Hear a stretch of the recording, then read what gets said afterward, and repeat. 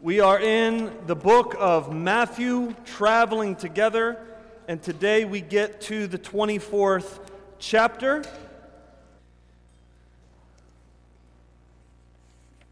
Matthew chapter 24, starting in verse 1, we're going to read through the chapter. Tell me when you're there. Anybody there? You got it? You ready? Matthew 24, verse 1.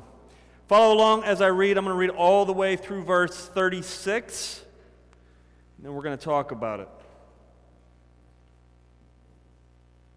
Jesus left the temple and was going away when his disciples came to point out to him the buildings of the temple.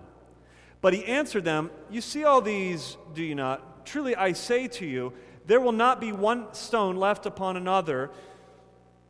They will all be thrown down." Verse 3. As he sat on the Mount of Olives, the disciples came to him privately, saying, "Tell us what will be these things. When will be these things? And what will be the sign of your coming and of the end of the age?"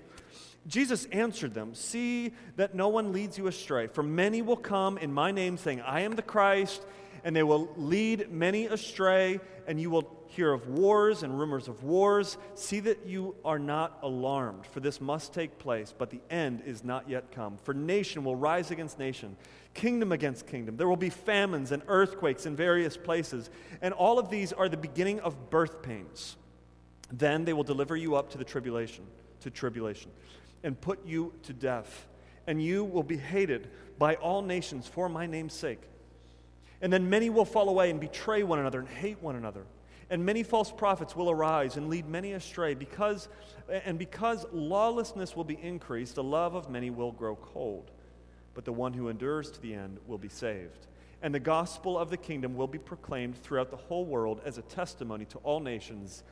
And then the end will come. So, when you see the abomination of desolation spoken by the prophet Daniel standing in the holy place, let the reader understand. Then let those who are in Judea flee to the mountains. Let the one who is on the housetop not go down to take what is in his house. And let the one who is in the field not turn back to take his cloak. And alas, for women who are pregnant, and for those who are nursing infants in those days, pray that your flight may not be in winter or on a Sabbath. For then there will be a great tribulation, such as not had been from the beginning of the world until now, no, and never will be. And if those days had not been cut short, no human being would be saved. But for the sake of the elect, those days will be cut short. And if anyone says to you, 'Look, here is the Christ,' or 'There he is,' do not believe it. For false Christs and false prophets will arise and perform great signs and wonders, and lead, so as to lead astray, if possible, even the elect. See, I have told you before. So if I say to you, 'Look, he is in the wilderness,' if they say to you, 'Look, he is in the wilderness,' do not go out. If they say, 'Look, he is in the inner rooms,' do not believe it. For as lightning comes from the east and shines as far as the west, so will be the coming of the Son of Man. Wherever the corpse is, there the vultures will gather. Immediately after the tribulation of those days, the sun will be darkened, and the moon will not give its light, and the stars will fall from heaven, and the powers of the heavens will be shaken. Then will appear in heaven the sign of the Son of Man. And then all the tribes of the earth will mourn, and they will see the Son of Man coming on the clouds of heaven with power and great glory. And he will send out his angels with a loud trumpet call, and they will gather his elect from the four winds and from one end to the other. From the fig tree learn its lesson. As soon as its branch becomes tender and puts out its leaves, you know that summer is near. So also when you see all these things, you know that he is near at the very gates. Truly I say to you, this generation will not pass away until all these things take place. Heaven and earth will pass away, but my words will not pass away." Let's pray. Father, we ask that as we come into your word today, that you help us understand your word. We believe that this is inspired by the Holy Spirit, that this is living and powerful. We ask, God, that you would speak to us and encourage us in this image of the Son of Man, Jesus Christ, our King, who is coming again. It's in Jesus' name we pray. Amen. An American author once said, "There are no hopeless situations. There are only people who have grown hopeless about them." How lovely that sounds. But the reality is, as we look around, it actually seems that there are sometimes hopeless situations. And I want to propose this. If it wasn't for what we have here in this text, in this chapter, the truth that we just read, all would actually be hopeless. But what we see here is hope. Let me just direct you right back to verse 29. Look at it really quick. Verse 29 and 30 says, "Immediately after the tribulation of those days," tribulation being bad times, "the sun will be darkened, the moon will not give its light, the stars will fall from heaven, the powers of the heavens will be shaken. Then will appear in heaven the sign of the Son of Man. And all the tribes of the earth will mourn, and they will see the Son of Man coming on the clouds of heaven." I want to talk to you on this title, "The Coming of the King." Now, we have to admit right off the bat that this passage is a hard one. Matthew 24 is probably the most debated chapter in the entire New Testament. There are all kinds of interpretations and different angles that people come to in this text. And so even for me, I got to admit, it's challenging to figure out how to preach it. Recognizing I've got friends who I respect who probably will disagree with my interpretation of this passage. And I'm going to do just that. I'm going to give you I'm going to give you my best understanding of what this passage is saying. Recognizing I might be wrong in some areas. Probably often wrong in some areas. There might be some better interpretations. But the main point is clear. The main point is clear, and that is this. Since Jesus is coming again, we have great hope even in suffering. Let me repeat that again just in case you missed it. Since Jesus is coming again, we have great hope even in, come on, help me. Even in suffering, we have great hope. That's the main point, all right?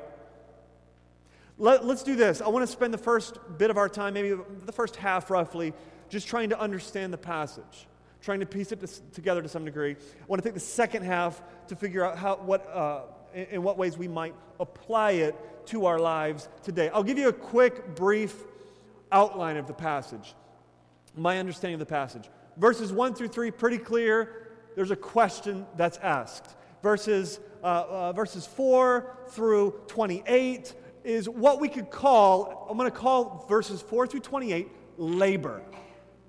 All right? The world goes into labor, and we are experiencing labor pains in verses 4 through 28. Really interesting note here. Remember the curse on the woman back in Genesis chapter 3. What was the curse on woman? Ladies?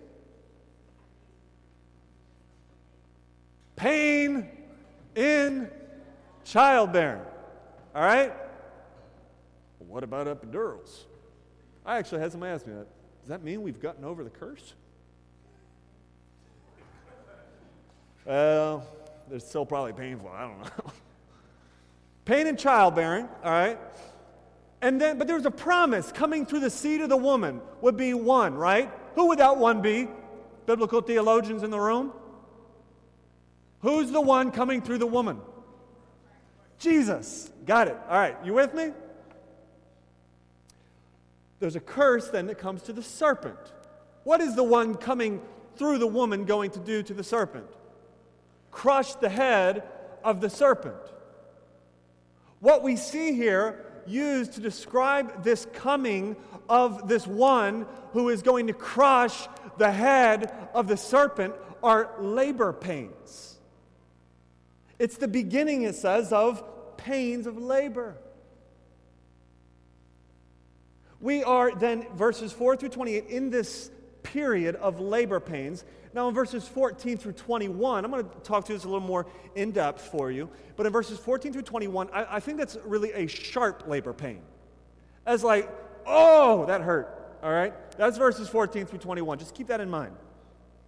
And then verses 29 through 35, which we closed with, are essentially a sure hope. It shows us that we have a sure hope that Jesus is indeed coming again. He's coming back. Let me break it down a little bit more so. So verses 1 through 3, we see this question that's arrives. They're looking at the temple. They get on top of the Mount of Olives. And by the way, Zechariah 14 says that Yahweh, the Lord, is going to come and stand on the Mount of Olives and judge. And so here Jesus is standing on the Mount of Olives and he judges the world. What is Jesus saying about himself? His own identity, who he is? This is Yahweh standing on the Mount of Olives. But also the Mount of Olives offers breathtaking views of the temple. And so they're on the mountain and the disciples are like, look, Jesus, look at the buildings. Like, it probably just is, wow, it's amazing. They're like tourists. And Jesus responds in verse 3 in a way that I think catches them off guard. Or verse 2, he says, it's all going to be gone. There's not going to be a stone left on a stone. The temple is going to be destroyed. Now that brings out this question in verse 3, when? When is this going to come? And so the rest of what we have, starting with verse 4, is Jesus' final discourse in Matthew, and it's his answer of when the end will come. Let's just walk through it briefly. Verse 5. He says there are going to be various antichrists. People who come and say, I am the Christ. Who is the Antichrist? Well, back in the day, they thought it was the Pope. The Pope is definitely the Antichrist. When I was a kid, they thought it was Saddam Hussein. He is for sure the Antichrist. You know what? I think they were probably all somewhat correct. He says there are those who are coming who are, plural, Antichrist. People who say, I am the Christ. People who stand as the Messiah, as the hope, as the Christ. This could be a politician. This could be a political leader. This could be a pastor. This could be a TV personality. This could be a social media celebrity. Someone who comes as the hope. Someone who comes as the way. There are going to be these various antichrists. And then he goes on. He says, during this time, there's going to be wars and rumors of war. There's going to be political upheaval, nations rising against nations, famines and earthquakes in verse 7. All of these are the beginning of what, verse 8? Help me out. Are you looking at it? Birth pains, you got it. Labor. Then, immediately, that doesn't necessarily mean sequential, but it's just sort of like immediately during this time, there's going to be tribulation. They're putting you to death. You are going to be hated. I think this is a reference to all Christians, all that come and follow Christ. You are going to be hated by the world for my name's sake. There are going to be those who fall away. False prophets will arise. They're going to be leading people away. Love is going to grow cold. And those, he says, who endure to the end in verse 13 will be saved. There are those whose faith will remain until the end of this life or until Jesus returns, and those are the ones who are saved.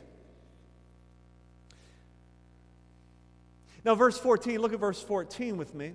This gospel of the kingdom will be proclaimed throughout the whole world as a testimony to all nations, and then the end will come. This is why I believe that this era of tribulation is not just simply a literal 80, 70 Jerusalem, we're going to talk about that, or 7-year period. This is the era that we have been living in and are continuing to live in as the gospel is going forward into all of the world, he says. And once the gospel goes into all of the globe, then, he says, the end will come. at the end of world evangelism. Verse 15. He now turns, this is where I think he's turning to a sharp labor pain. All right? So we've got general labor, this whole entire period of, let me give you some language here, this period in between the first coming of Christ and the second coming of Christ.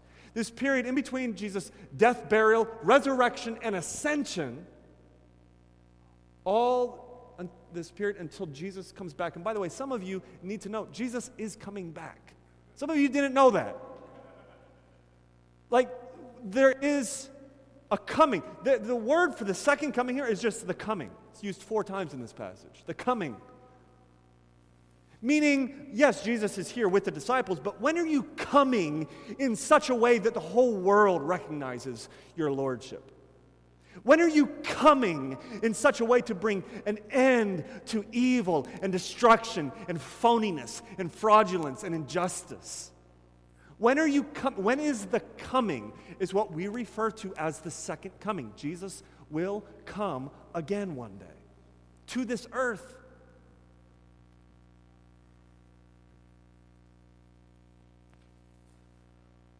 Now, there's this sharp labor pain in the midst of it, and this is, everybody say, AD 70. That's the year that Jerusalem was sacked. I think that's what Jesus is referring to here in these next verses, as a sharp labor pain, which is getting directly to the question of the temple falling apart.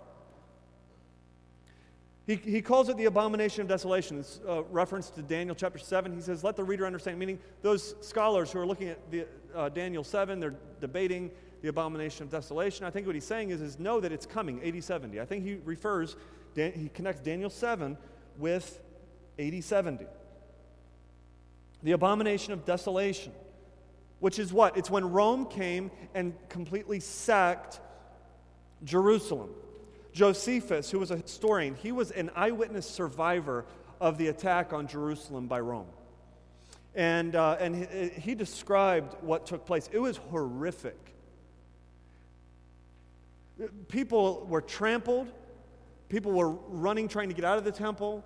A cry that went up around the entire city of Jerusalem, which Josephus described as deafening and a sound that he's never heard since. Unarmed citizens were butchered, which included children. It included old men, priests, lay people alike. People fled out of the city without even going back to get their things. They just left everything behind, and they ran. I think that's what Jesus is pointing to here. He says, when you see the abomination of desolation, when you see it, verse 17, he says, let the one who's on the housetop not go to take what is in his house.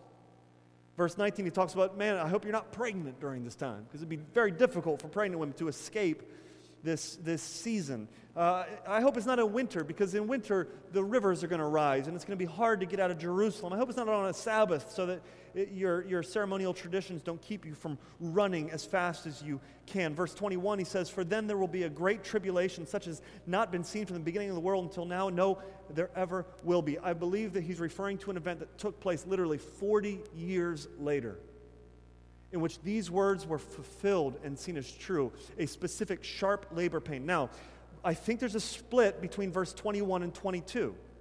I think there's a natural divide here. He says this, and if those days, what are those days? I don't think he's referring to the destruction of the temple in AD 70, but those days, I think, is a reference back to his broader subject of these labor pains.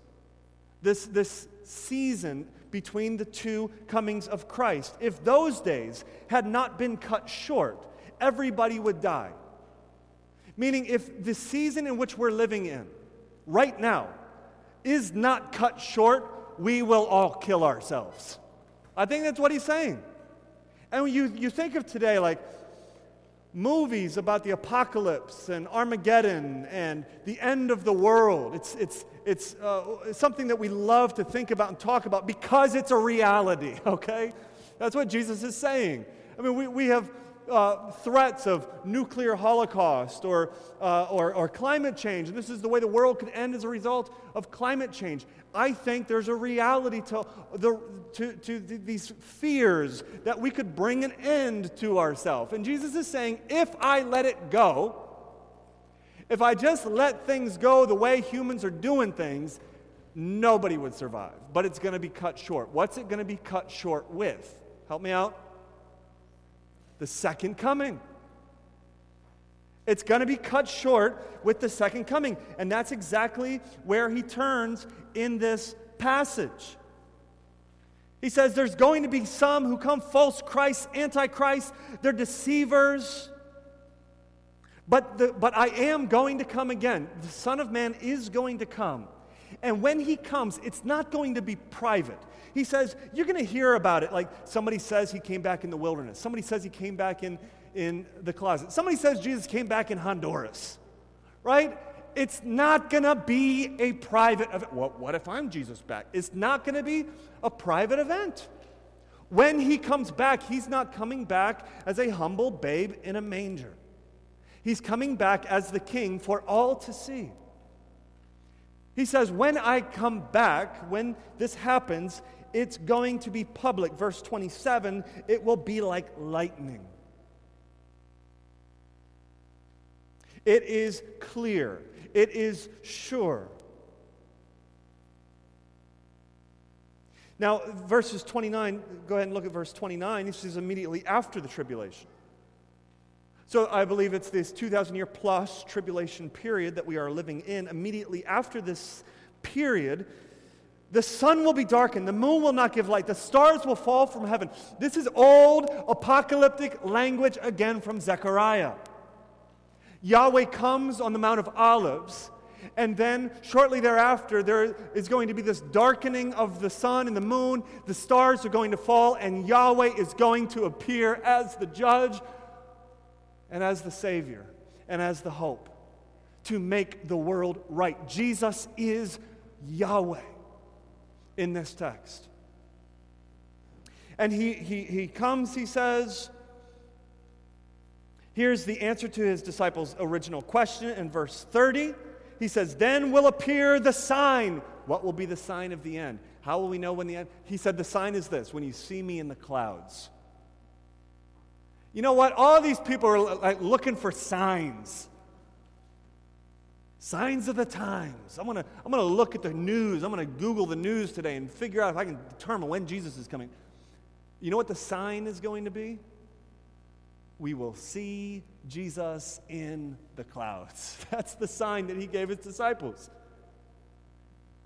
Nothing to do with like the Middle East, nothing to do with what's going on in Israel, nothing to do with Saddam Hussein, Bin Laden, George Bush, Barack Obama, Donald Trump. No, the sign that Jesus gave us is himself in the clouds. That's how we know that the end is here. He's just coming back. And then he just, where we ended it is just this sure hope. Like, it is a sure hope that he's coming back. He says, just as the fig tree learns its lesson, as soon as the branch becomes tender and puts out its leaves. Like, for instance, Stephanie, you need to know this actually. Pretty soon, pink flowers are going to form on all the trees around here. Yeah, this is a sign of hope. This is a sign. Somebody say amen. This is a sign of hope that summer is near, right? And just as we know that summer is near, he says there is a sure hope. We've got, what are the pink flowers? Well, the pink flowers are this. We're living in tribulation. It feels like crap. But it's actually pink flowers as well, all right? It's a sign that his coming is imminent.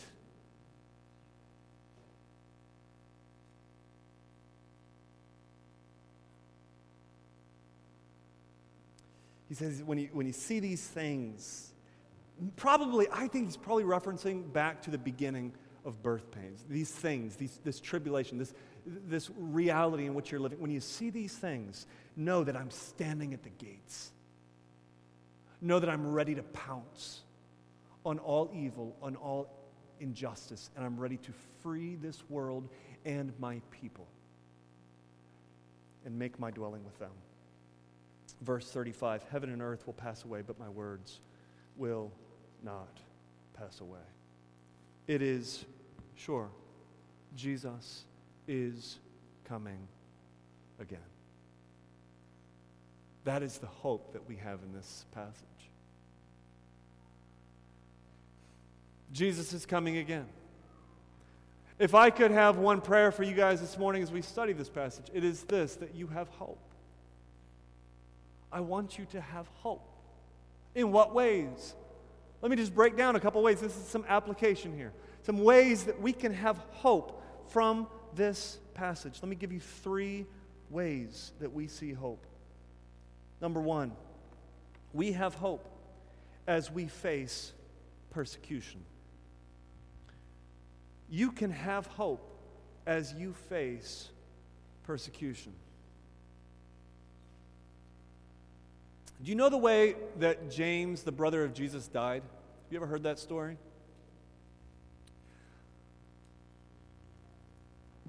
According to tradition, James was in Jerusalem preaching Christ, his brother.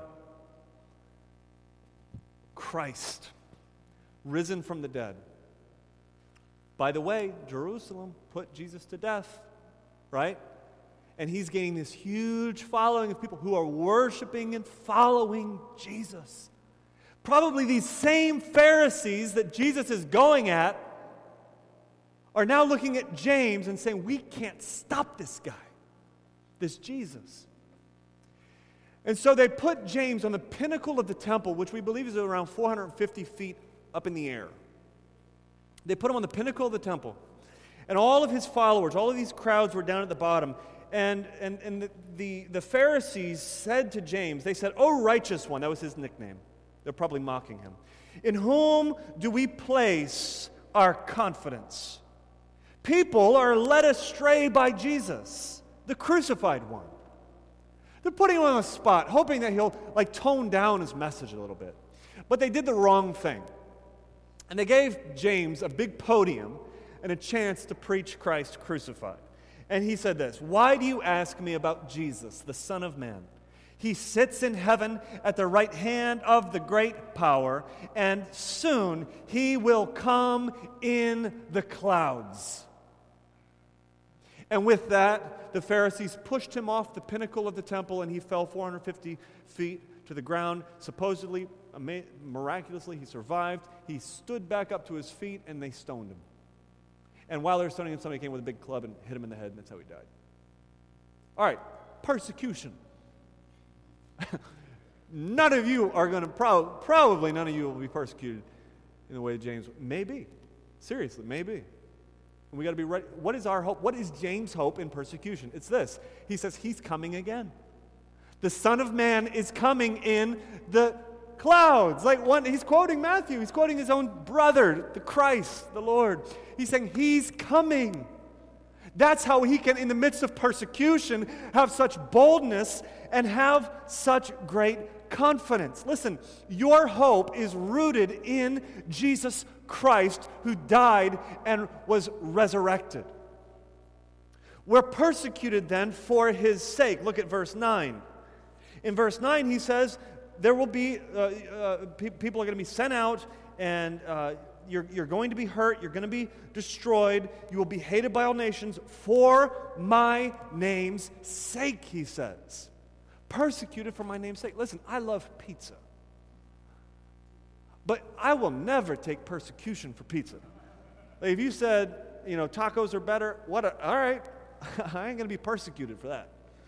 I think LeBron James is the greatest basketball player to ever exist. It's wonderful having the mic sometimes. But listen, I ain't going to be persecuted for LeBron James.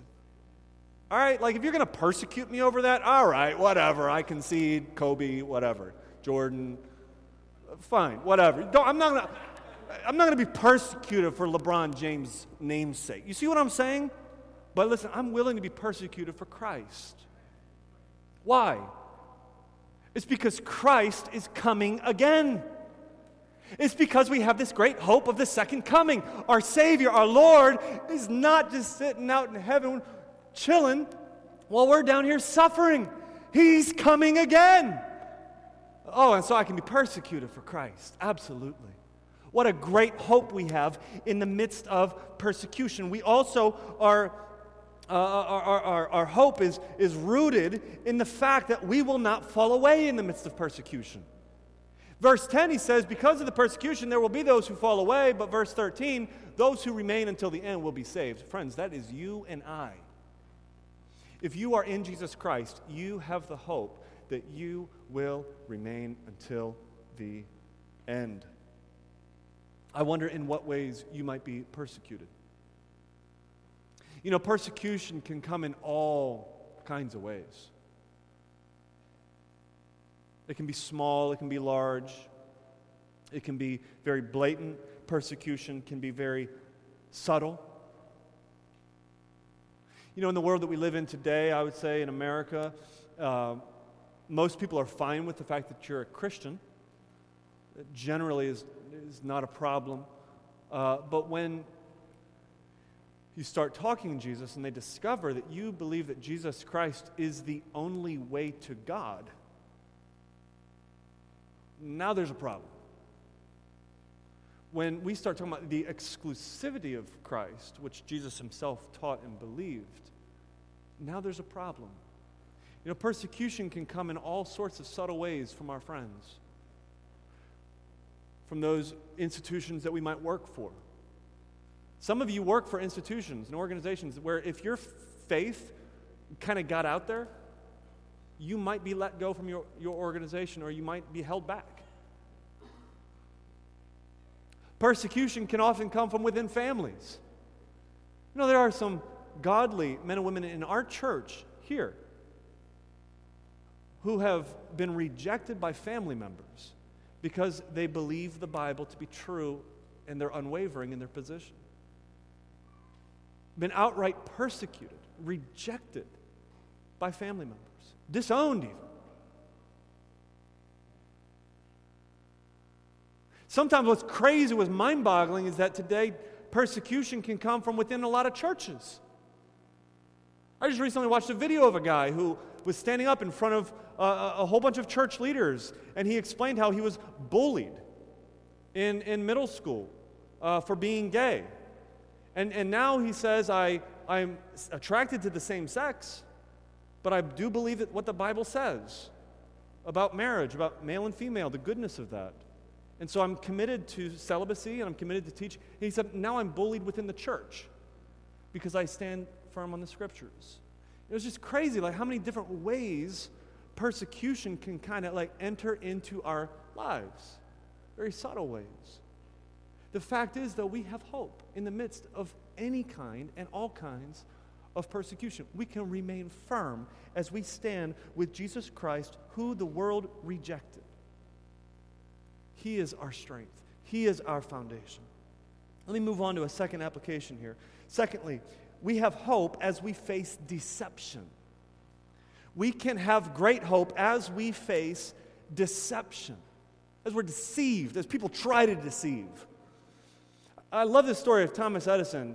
He had a bunch of Havana cigars, which are very expensive cigars, and he had this box of them, and he noticed that his guests who would come into his office would often steal his Havana cigars as they were walking out, and he was constantly replacing his expensive cigars. And so he told his secretary, I want you to buy a bunch of those cheap, fake, cabbage-wrapped cigars. And I want you to put them right there where everybody gets their hands in it, and they can steal the cabbage cigars. They taste terrible, right? And so some time went by, and he asked the secretary, like, hey, did those cabbage cigars ever come in? And she said, yeah, they actually came in, but your manager received them, and he packed them in your luggage, and you took them on your last trip. And then he starts laughing, and he says, and you know what? I smoked every one of those. Listen, deceivers are not wrapped in cabbage, but they're wrapped in poison. That's really the difference.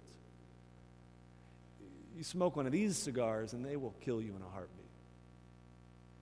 And what we see here, Christ prophesies that there will be all of these different deceivers, these antichrists, as he calls them. Verse 5, verse 11, verse 23, verse 24. Satan's number one strategy is deception. He deceives you. He makes you think that that's better. He makes you think it's like, let's just stay out one more hour. Let's just hang out here one more hour. And something's going to happen. Something's going to be good. Like, let's just stay right here. I know what I'm supposed, but I think that this, he's a deceiver. I mean, I think, what did Satan do in the garden? He came to Adam and Eve as a serpent, deceiving them, promoting something for their good, for their benefit. It was like poison. And he continues this strategy all throughout this redemptive history. There are all kinds of people who stand up and deceive. Antichrist, false teachers, false prophets. Listen, friends, today this could be YouTube videos. YouTube videos filled with supposed new information, and we're going to reveal stuff. No, it's all deception. It's all just deception. Twitter, TV personalities, politicians, pastors, new atheist movement, coming along with new ways of packaging old atheism, which speak to young people, and it's deceptive. It really is. There are always going to be deceivers. What is our hope in the second coming as we think of deception? What we see here is a couple things. One, we see that we cannot be deceived. We can't be deceived as Christians. I love verse 24. He says, if possible, do you see that right there? False Christs, false prophets, they'll arise, great signs. They're going to lead people astray. Look, if possible, even the elect. If possible, even the elect. Meaning, if it were possible, they would. Their arguments are so strong and so tight, and they are so slick that if possible, they would even lead away the elect. But of course, it's not possible. That's essential. That's the other side of what he's saying. True believers cannot be deceived. We have the Holy Spirit speaking, and we might be deceived for a season, don't get me wrong. But ultimately, we can ultimately be deceived by one of these false prophets, false Christs.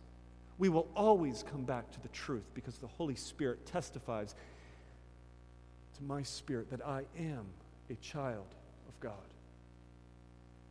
We cannot be deceived. Also, deception will not continue. Christ is coming back, and he will put an end to all deception. It will be no more. We then have great boldness as we stand against the deceivers of our day. Number 3, so we've got hope as we face persecution. Secondly, we've got hope as we face deception. And thirdly, we've got hope as we face tribulation. As we face tribulation. I've told you the story before of the young girl who's with her mother, and they're starving to death. And she asks, "Mother, will God allow us to starve?"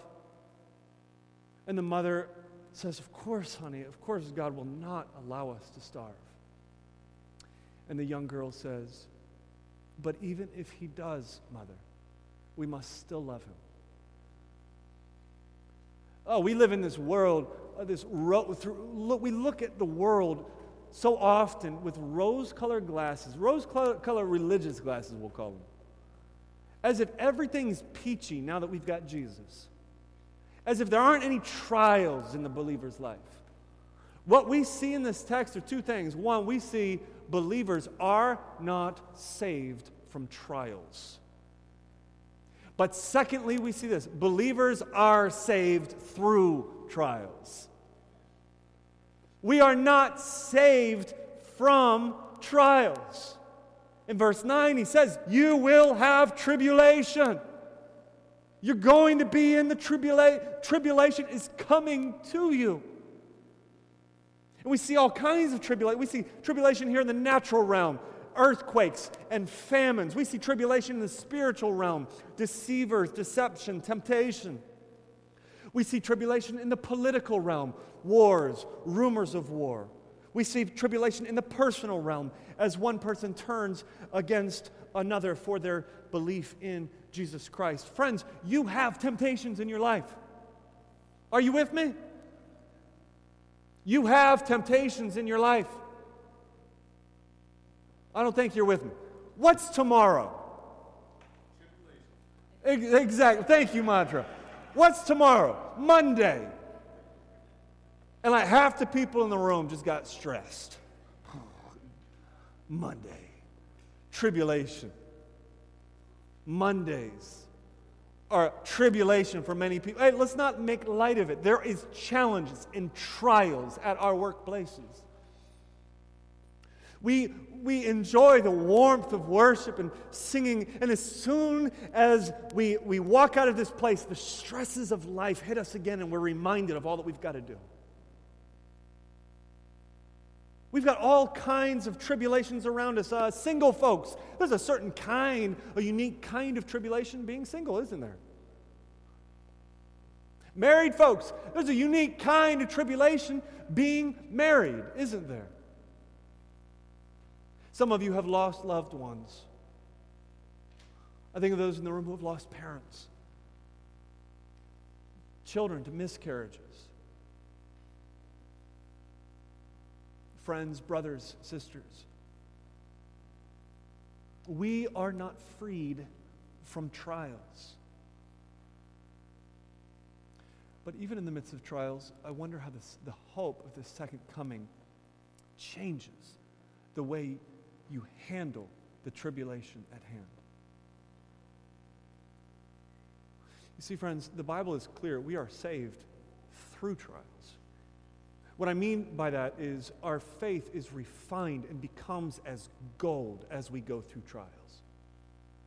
It is through the trials and tribulations of life that all of the sin that wreaks havoc in my life, that all of my wandering mind, it over time is burned away through the trials and the tribulations of life. And after every trial, a true believer comes out gold. Or at least more gold than you were before. More pure than you were before. You still got a lot of corruption to burn away, so don't worry. There are plenty more trials coming your way. But friends, when the trials come, they are here only to refine you, to prepare you for the second coming of Christ, who is coming back for his loved ones. If you're not a Christian, I want you to know that your temporal trials that you face on earth are only a mere taste of the eternal tribulation that you will face. Friends, turn to Christ. Come to Christ now. The Christ who is coming for his beloved. Come to him. Cling to him. And know that the eternal tribulation for your sin was placed onto his shoulders at Calvary. Amen? Listen, religious people say, come to Christ and all will be well. Come to Christ, your bank account will be full, you'll always have a warm bed to sleep on. Come to Christ, your marriage will work out, all will be well. The irreligious people, they really see the world as it is. They say, you know what? Religion is a bunch of fill in the blank. Just let it be clean. They see the world and they say the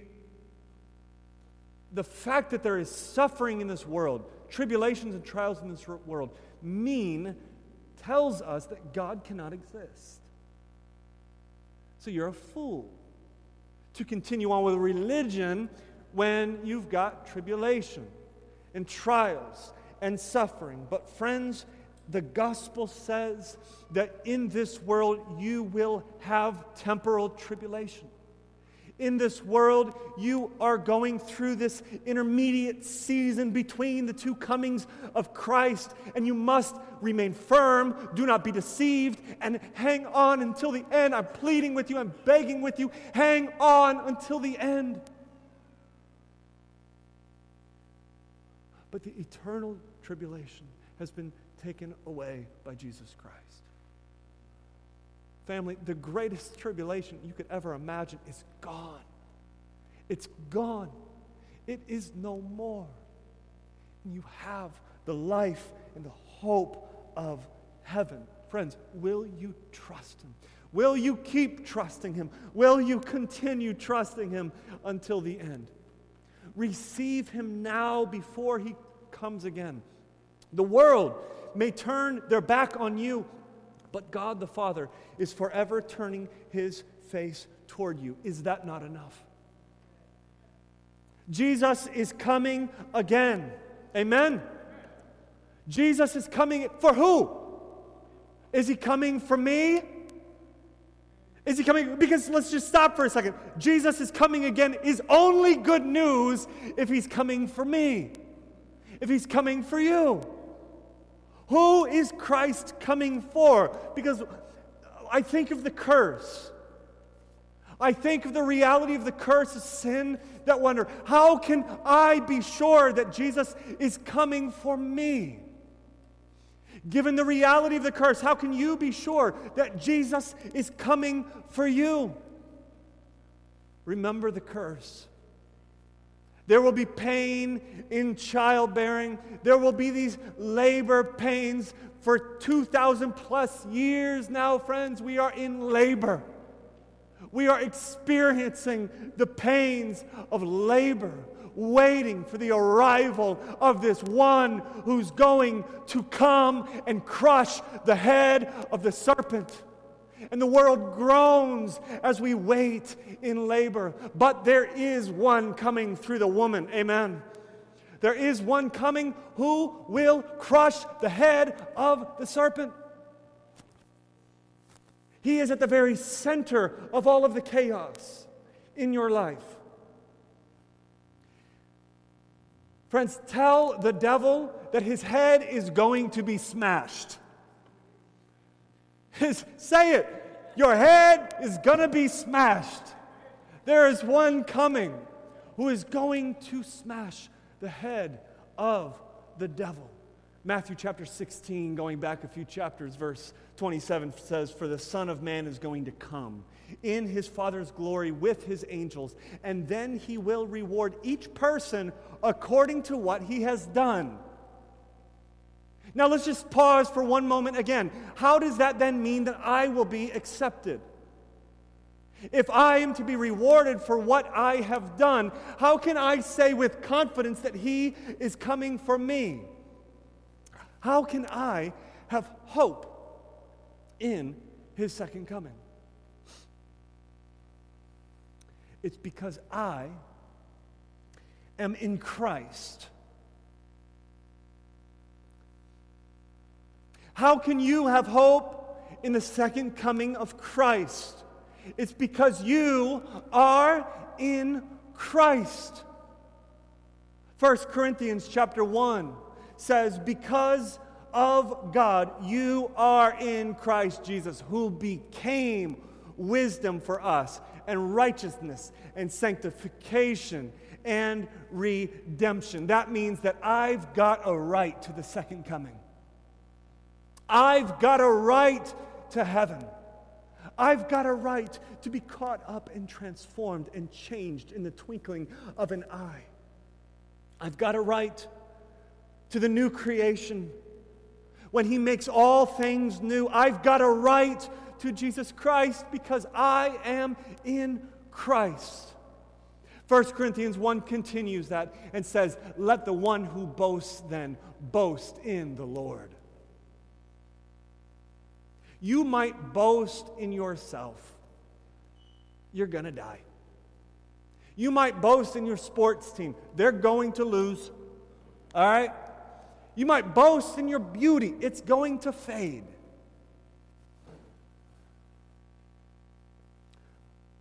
But for me, I will not boast in gifts, power, nor riches. But I will boast in Jesus Christ, His death, and His resurrection.